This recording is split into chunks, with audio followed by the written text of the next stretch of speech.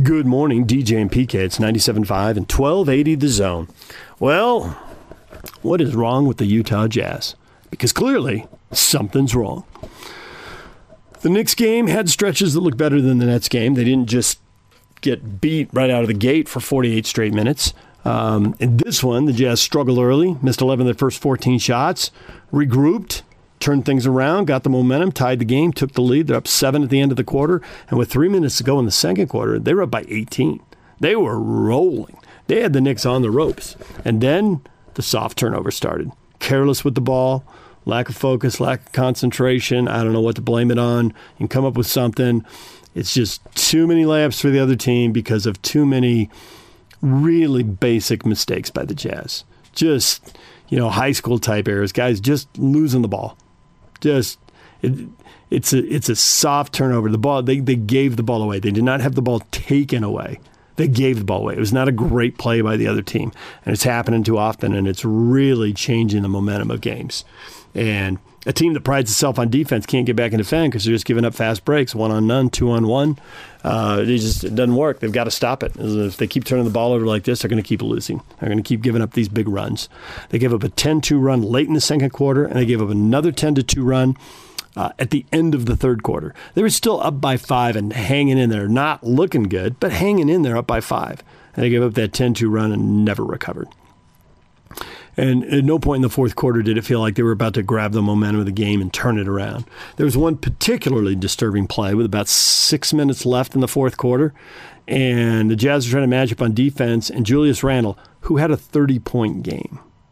He had 30 points, 16 rebounds, and 7 assists. And he's already kind of in the paint. He just kind of floats towards the rim, and there's nobody with him. Everyone else is trying to match up and figure out who they're with, and nobody's got the leading scorer. And they just throw him the ball, and he scores. It was ridiculously easy. It was a huge mistake, and nobody's going to want to see that on tape. That did not cover themselves in glory right there, let me tell you. And then at the end of the game, it was Austin Rivers. 4 quick three-pointers. He had 14 straight points for the Knicks. It took him about 3.5 minutes to just light it up. And that took all the air out of the Jazz. There was no chance to do anything dramatic at the end of the game, and they lose 112-100. So now a team looked really good walking off the floor in San Antonio. They were 4-2. Looked like maybe they really figured some stuff out, and instead they're 4-4. They're going to Milwaukee. Milwaukee could be good. They might end. Kempo's great. Is Milwaukee going to be good? They're off to a 5-3 start. Game better than the Jazz. They beat the Pistons 130-115 last night. Jazz will see those two teams that played are the Jazz next two games. They get the Bucks in Milwaukee Friday, and they play the Pistons in Detroit on Sunday. And they got stuff to figure out because if they keep with these soft turnovers, just giving the ball away, then anybody can beat them. So, got to figure it out. Got to get on track because this is ugly basketball. It's bad basketball. It's got to be depressing to be on the road and not be able to go out into town and see anything, and you're supposed to be in your room and they're doing all the contact tracing and you're losing. You're losing. Food tastes better when you win. Everything's better when you win. The sky is bluer when you win. Temperatures are warmer when you win. It just makes everything better. And the Jazz aren't doing that right now. So, see how long it takes to turn them around. On paper, those were 2 wins. And now, realistically, well, they're losses. That's a fact. So, we'll see what the Jazz do going forward. All right, we're going to take a break. When we come back, the best of the postgame show. We've also got BYU offensive coordinator Aaron Roderick coming up. Stay with us. Take the Zone with you wherever you go. Let's go. Download the all-new Zone Sports Network app on your phone and get live streaming of the Zone as well as podcast editions of every show. From Salt Lake to Shanghai, Provo to Portugal, or Ogden to Oslo, wherever you go, we'll tag along. Let's go. Download the new Zone app by searching Zone Sports Network wherever you shop for apps. It's the Zone Sports Network app from 97.5 1280 The Zone and the Zone Sports Network. Good morning, DJ and PK. It's 97.5 and 1280 The Zone. The Jazz fall again in New York. Back-to-back losses on back-to-back days. Jake Scott wrapping it all up with the best of the postgame show.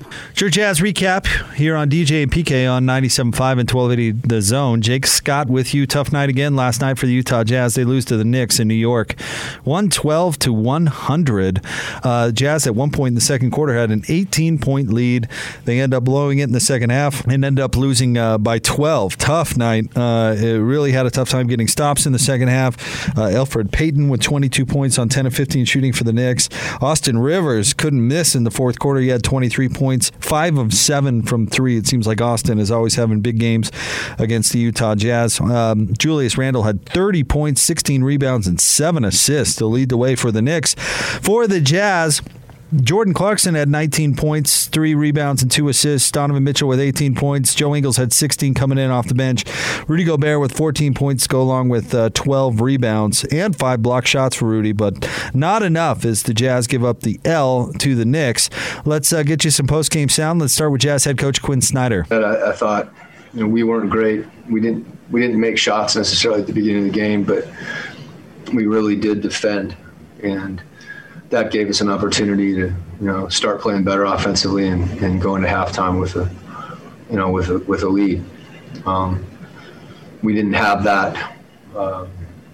The second half, we missed some shots, but those are the times you need to defend, and we just made it too easy with some careless turnovers and some breakdowns defensively. And then obviously Rivers hit some big shots, but we had started to slip on the defensive end prior to that. Eric Walden, Salt Lake Tribune. Quinn, after last night's game, several guys spoke about the lack of consistency of effort. Is it concerning that a night later, you guys start off as strong as you did, and then, as you mentioned, those things kind of sort of fall apart beginning in the third quarter? Well, I mean, to a certain degree, our group has always been one that responds. And I thought the way we came out strong. And we were playing the right way. We were defending. And then we lost our focus with respect to that. And that's squarely where it has to be. We're a team, regardless of whether we're making shots, that, every team that's true. But for us, that commitment and focus, whether it's communication, matchups, various things that where we have breakdowns, we can't. For some games, maybe if you're making shots, you can sustain some of that. But again, you can't rely on that. And that's what happened tonight. But I thought we came out and competed. To me, it's a question of focus as much as anything. There's certain things that we need to do to be successful. And those, as much as anything, on the defensive end, they're little things. Whether it's spacing on offense, all those details, they just add up. Next, Ben Anderson, KSLSports.com. Quinn, it seems like a lot of the success in the second quarter came because you guys were running up and down the floor pretty quickly. Is it hard to generate pace, or does it have to happen naturally in a game, or what do you need to do? Well, a lot of it comes from getting stopped. It's harder to run when you're taking the ball out of the net.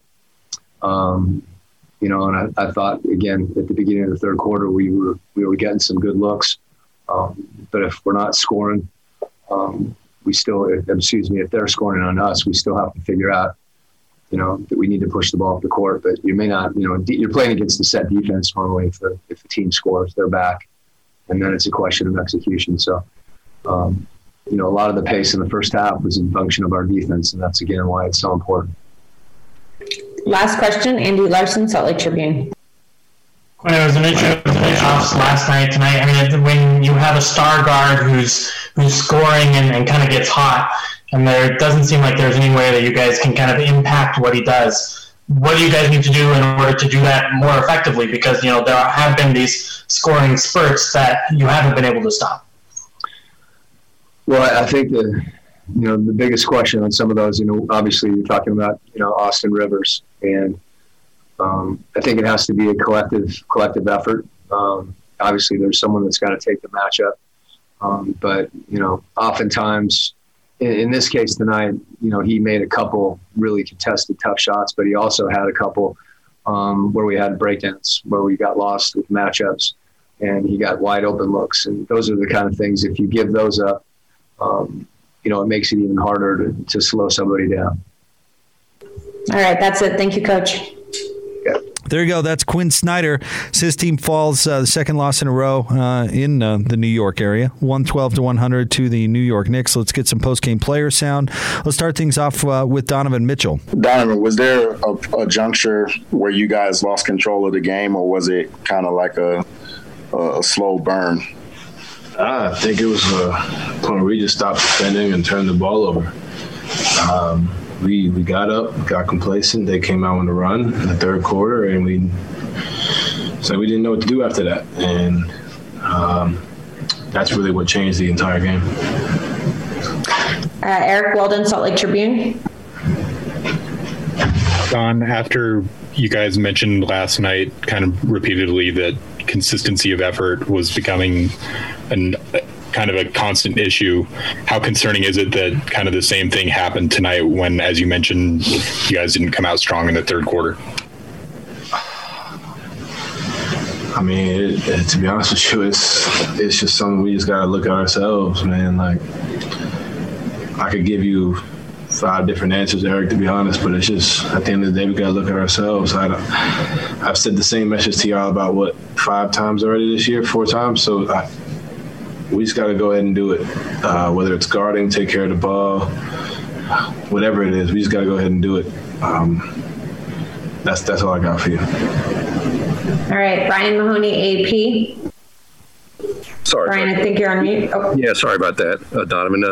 Just for you personally, was this kind of a tough game to get up for in some ways? I imagine being from around here, you probably like coming to the Garden, maybe see people you normally don't get to see, and obviously you can't do that now. Was it tough to get going a little bit for this?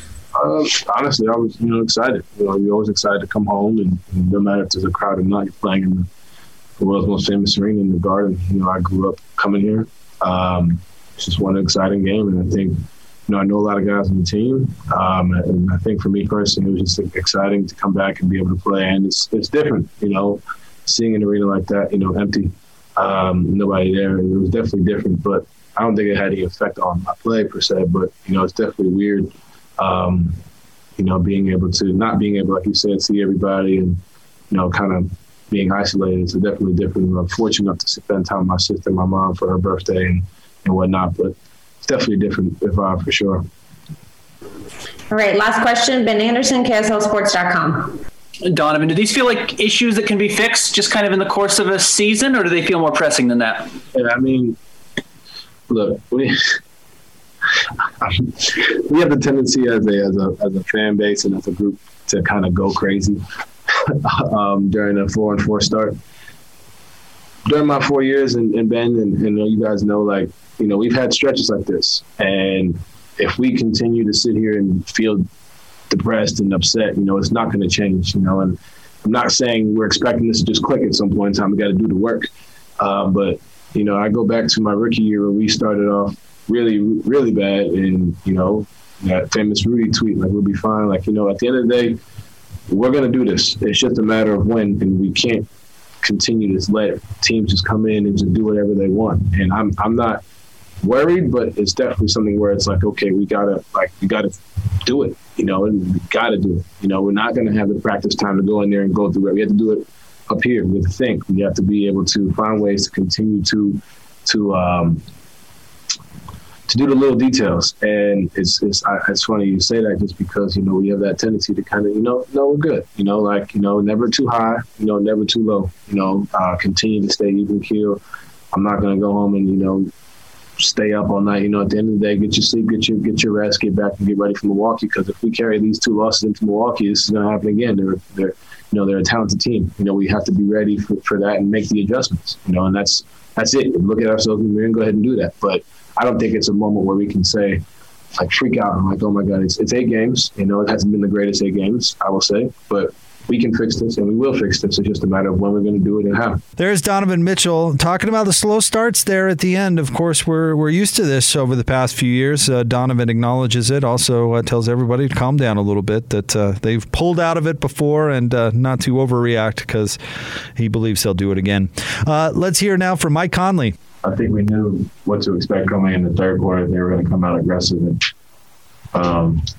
we let our offense and not making shots kind of dictate our energy level, our sense of urgency, which we can't do ever. And we've all had bad shooting nights. We've had a couple nights in a row we haven't shot the ball well, but we cannot let that dictate who we are defensively. It cannot take us out of what we want to do and accomplish in the game. So I felt like we kind of let that get out of hand. They got to running a little bit. Turnovers. We had some timely turnovers that kind of got them going and stuff that we should be able to control. Kristen Kenny, Jazz TV. Mike Donovan said the other day that we need to figure out who we want to be and how we want to play as far as the inconsistencies that we've seen. What are your feelings about that? I agree 100%. We need to put our stamp on our identity, like what we want that to be.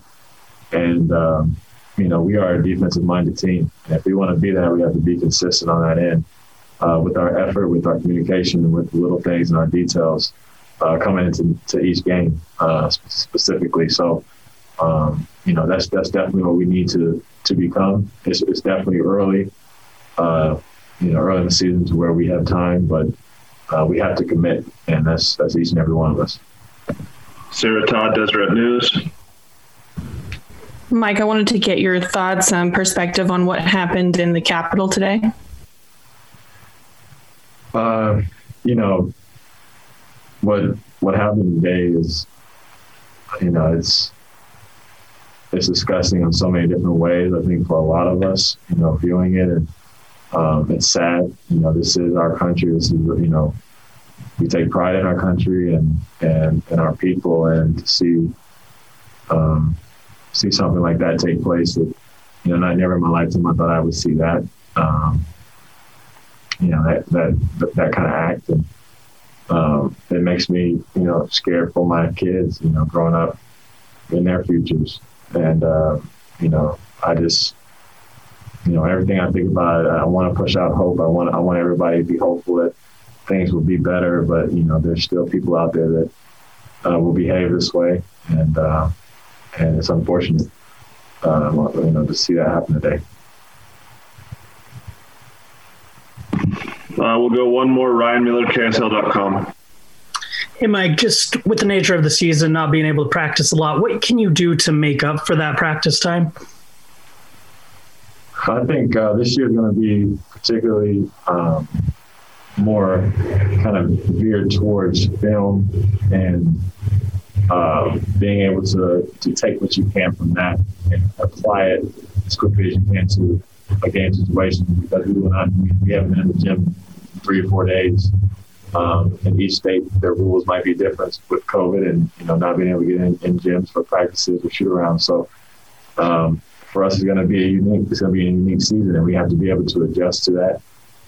We have to be able to sit there and be able to watch film 1-2 hours out of a morning and walk through it in a ballroom and be able to translate that as fast as we can to game action. It's an adjustment, but it's something that we'll get better at.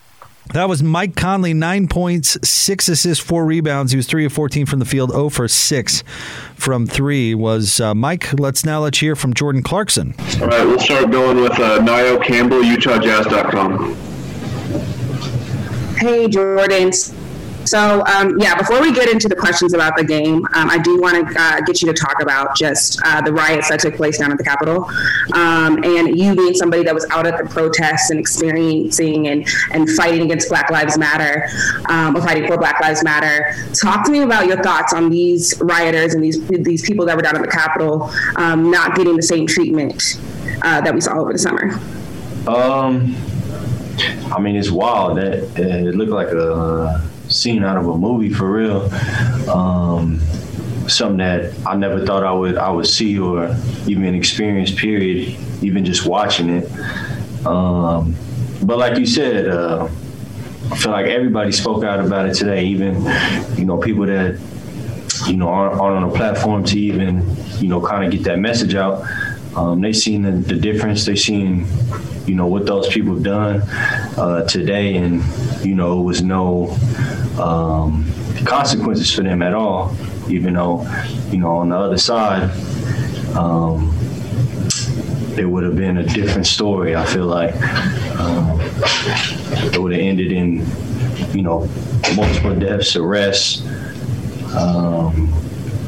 anything. And it's just kind of a crazy situation that is just mind-blowing. Something needs to change. I've seen teams kneel, just trying to get the message out. It's just another wild situation that is just showing the difference. And, that's just plain and simple. And that's all I could really say on speaking on that. Next, we'll go to Sarah Todd, Deseret News. Jordan, a lot of the players yesterday talked about the inconsistency that you guys have had over the last few games and even within a single game, and we saw that again tonight. Is there anything that Quinn said that it was a matter of lack of focus that he would point to first. Is there anything that you can do to sort of change that lack of focus? We know what we got to do. In terms defensively, talking, communicating, we got to change it. I feel like we haven't had a full game where we played well together and played to what our game plan is and our strengths or anything. I don't know where it is where we get the disconnect in that, but it's early right now. We'll continue to chip away and keep laying the foundation down and figure it out in these next games. Hopefully, put a bunch of wins together, streak it out. All right, we have time for one last question from Eric Walden, Salt Lake Tribune. Hey, JC, kind of as a follow-up to that, Donovan was just mentioning how, in terms of that, it's only 8 games, and while it's been a bad 8 games, it's still only 8 games. But on the flip side, he mentioned that this is like the 5th time already this season that he's talked about, not maintaining that effort, not focusing on those little things. Given both of those, how do you balance those two things, and how concerned should you be at this point over the fact that those things keep kind of bubbling up? It could be frustrating. Like you said, it's the first 8 games. We just really got to just lock down, focus in, watch more tape, get in there and just focus on the little things.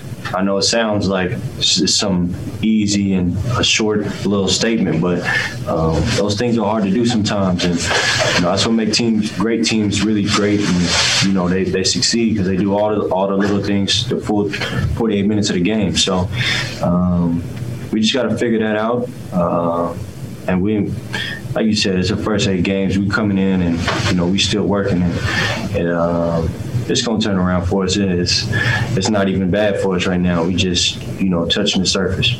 That was Jordan Clarkson. He had 19 points coming in off the bench, 7 of 12 shooting, 3 rebounds, 2 assists, and added a steal as well.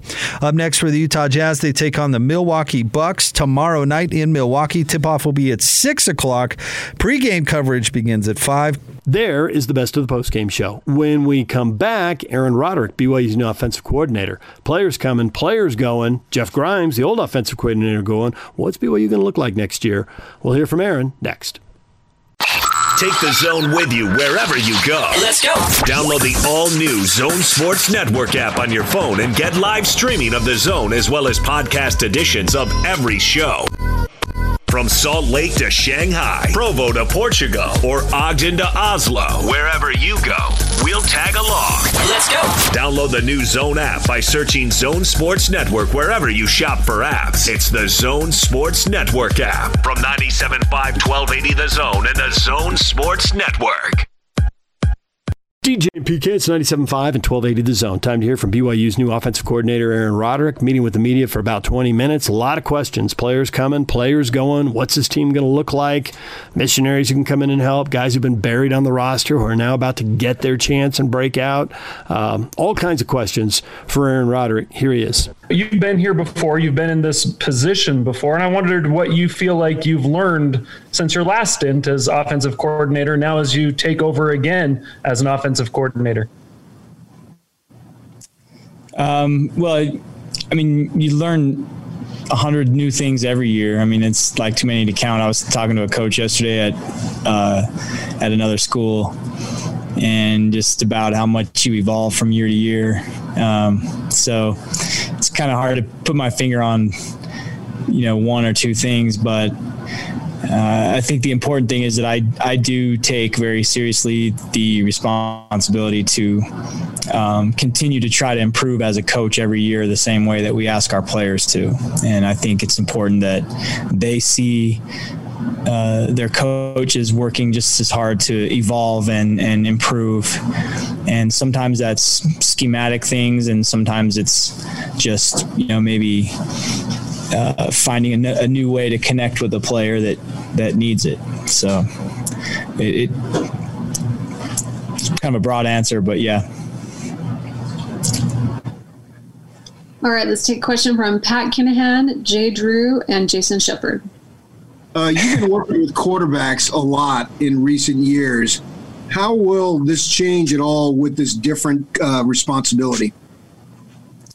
Not much. Yeah, my role will pretty much be the same as it's been with the quarterbacks, and our whole offensive staff plan to keep everybody's responsibilities and positions intact. So, and we've been playing well on offense, and we're in a good rhythm right now as a staff. And we were fortunate that Grimy, we had 6 coaches on offense, so Grimy was able to just sort of be a roamer, and some days he was coaching, helping with the O-line, some days he was helping with the tight ends, some days he was helping with the running backs. He was all over the field. So we'll miss that for sure, but as far as each individual coach's responsibilities go, I plan on keeping those the same. Aaron, will you make any wholesale changes to the offense? I don't suppose you will, but I just wanted to ask. And then also, will you have a name for it? Does it have a name under Grimy?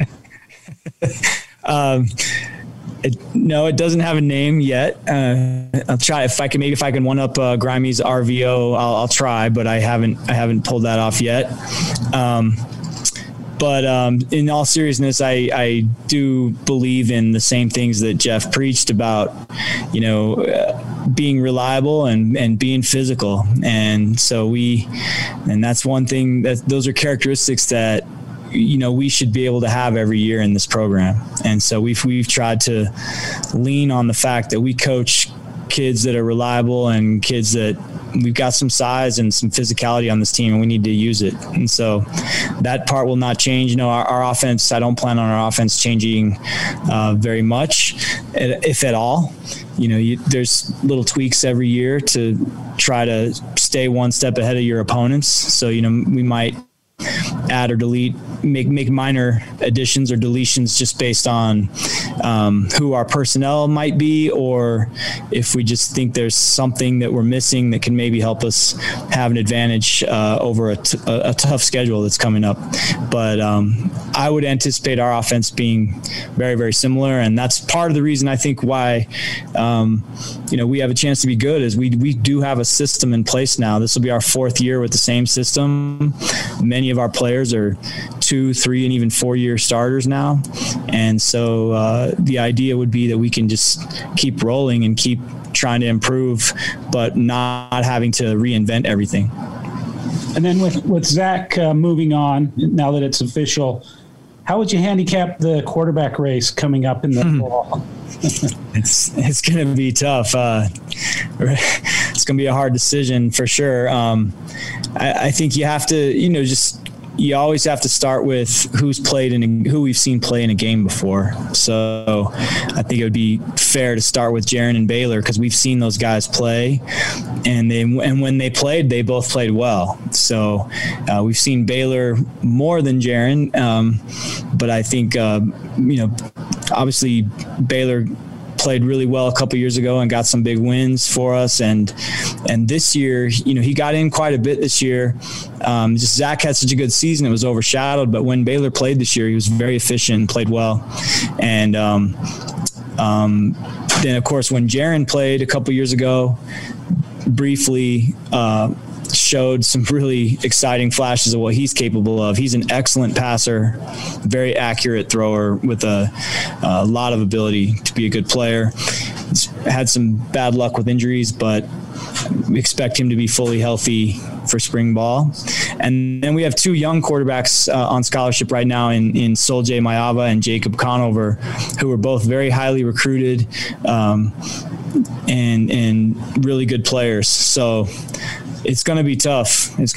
And I can't make any predictions right now, but we will make sure each one of those guys gets an opportunity to show what they can do. Aaron, I wanted to go back to something that you had talked about just a second ago in terms of the overall offense. Obviously, coming off the type of offensive performance that we saw this past season, what excites you most about the way the offense is trending? Realizing that personnel is going to be a little different, but the way that the offense as a whole is trending, what excites you most about that? Well, it starts with our ability to block people.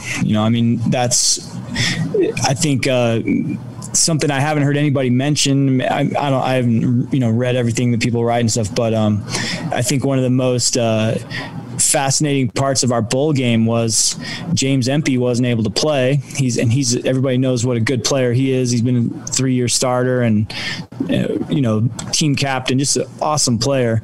Well, he can't play, so Joe Tukwafu steps in. We don't skip a beat.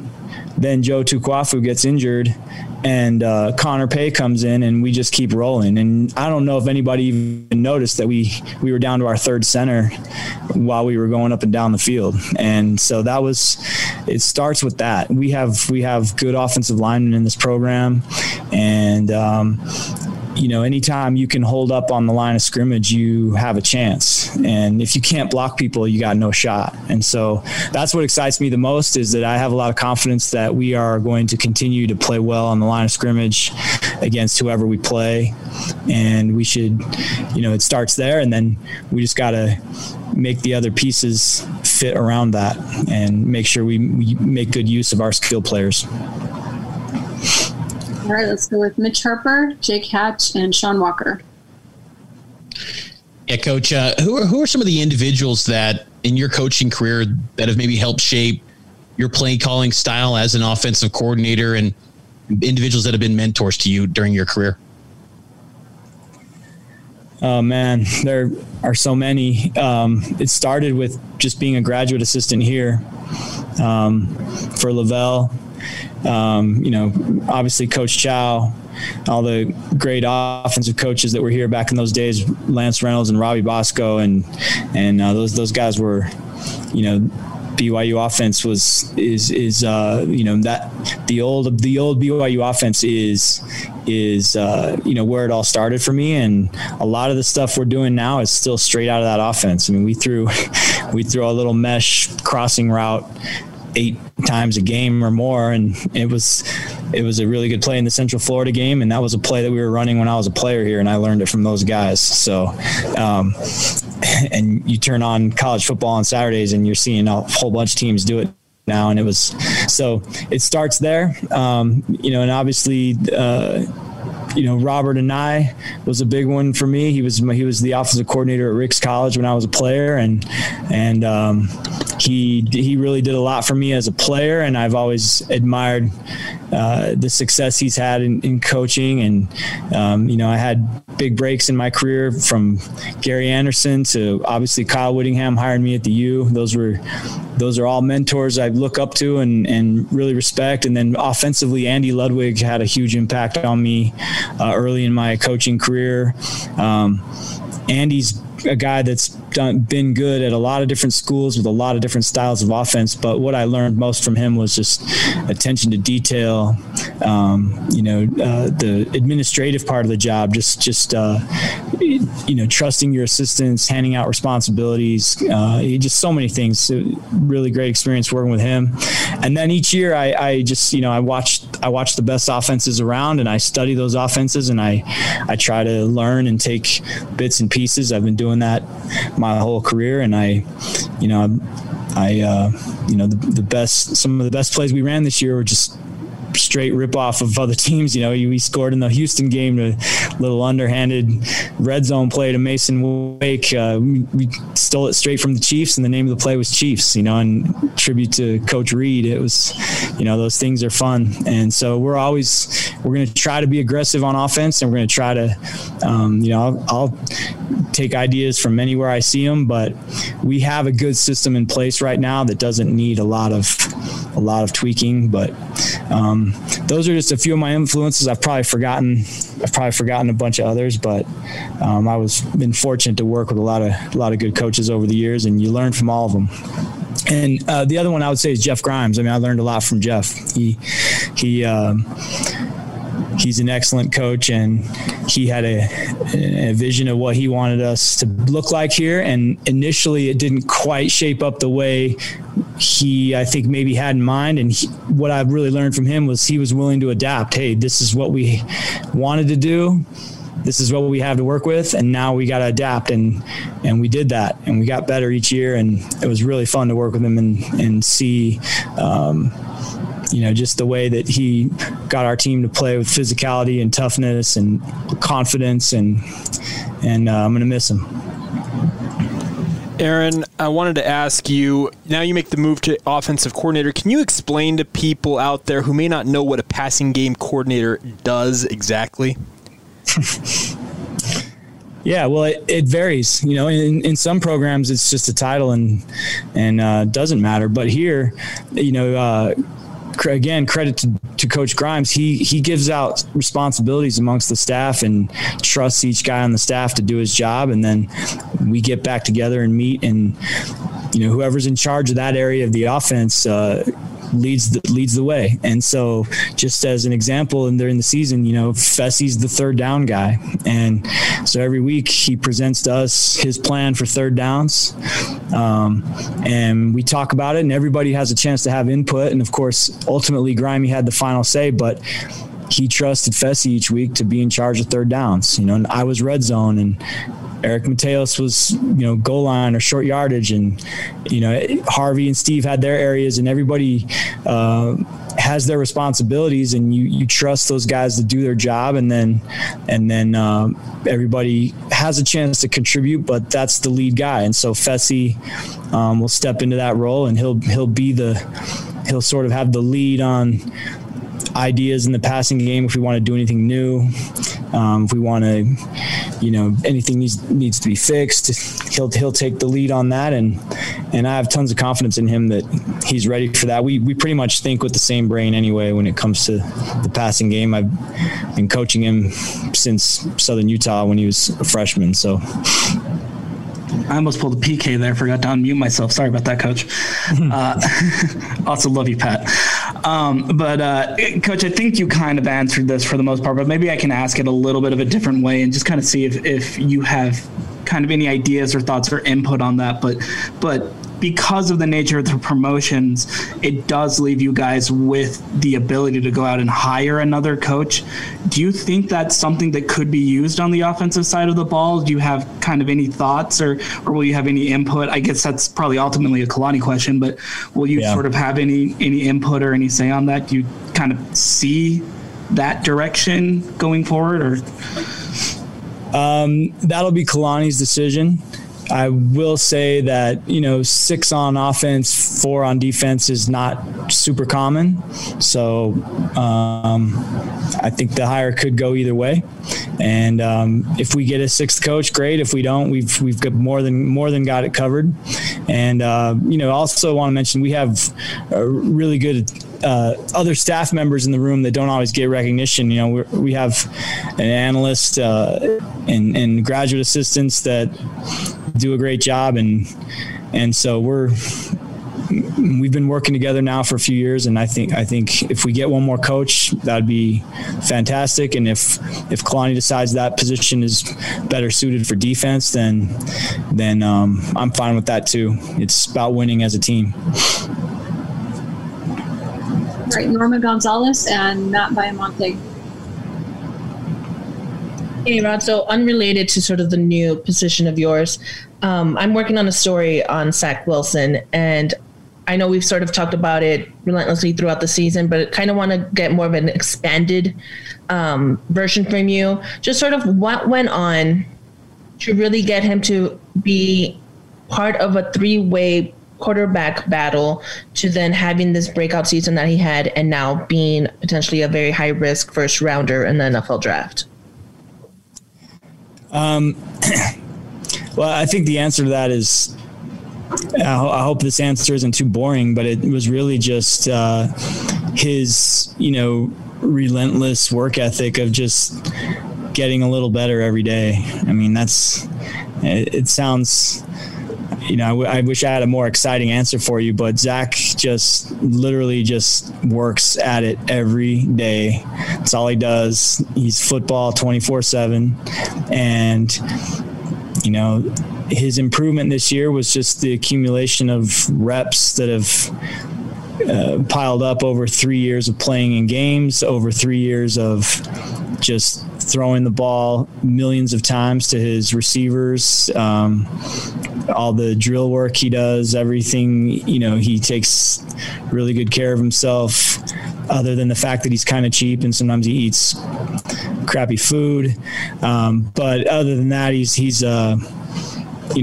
was just working at it and never stopping and never feeling like he's arrived. He's just, and that's why I think he's going to continue to be great. He's still far from his ceiling. He's got so much ability and he works so hard at it and he's never satisfied. So I think, who knows how good he can end up being someday. And I was just going to follow up with I guess sort of what you expect him to become as an NFL quarterback.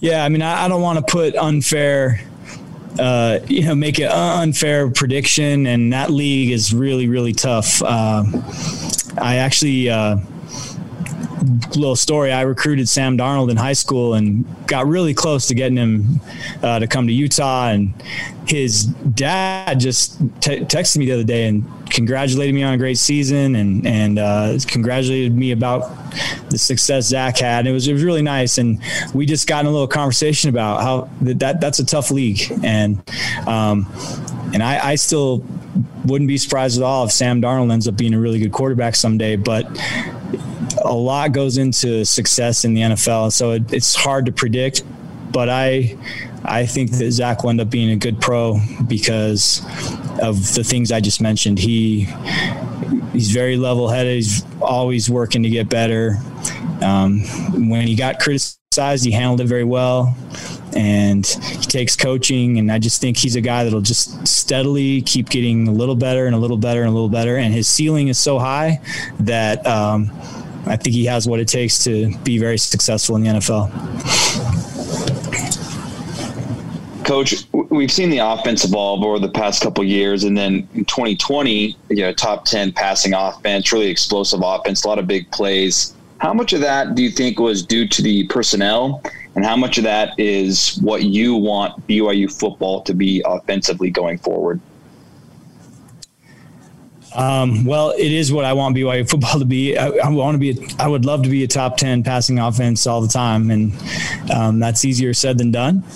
And we know we're going to play some really good defenses this year. So we got our work cut out for us.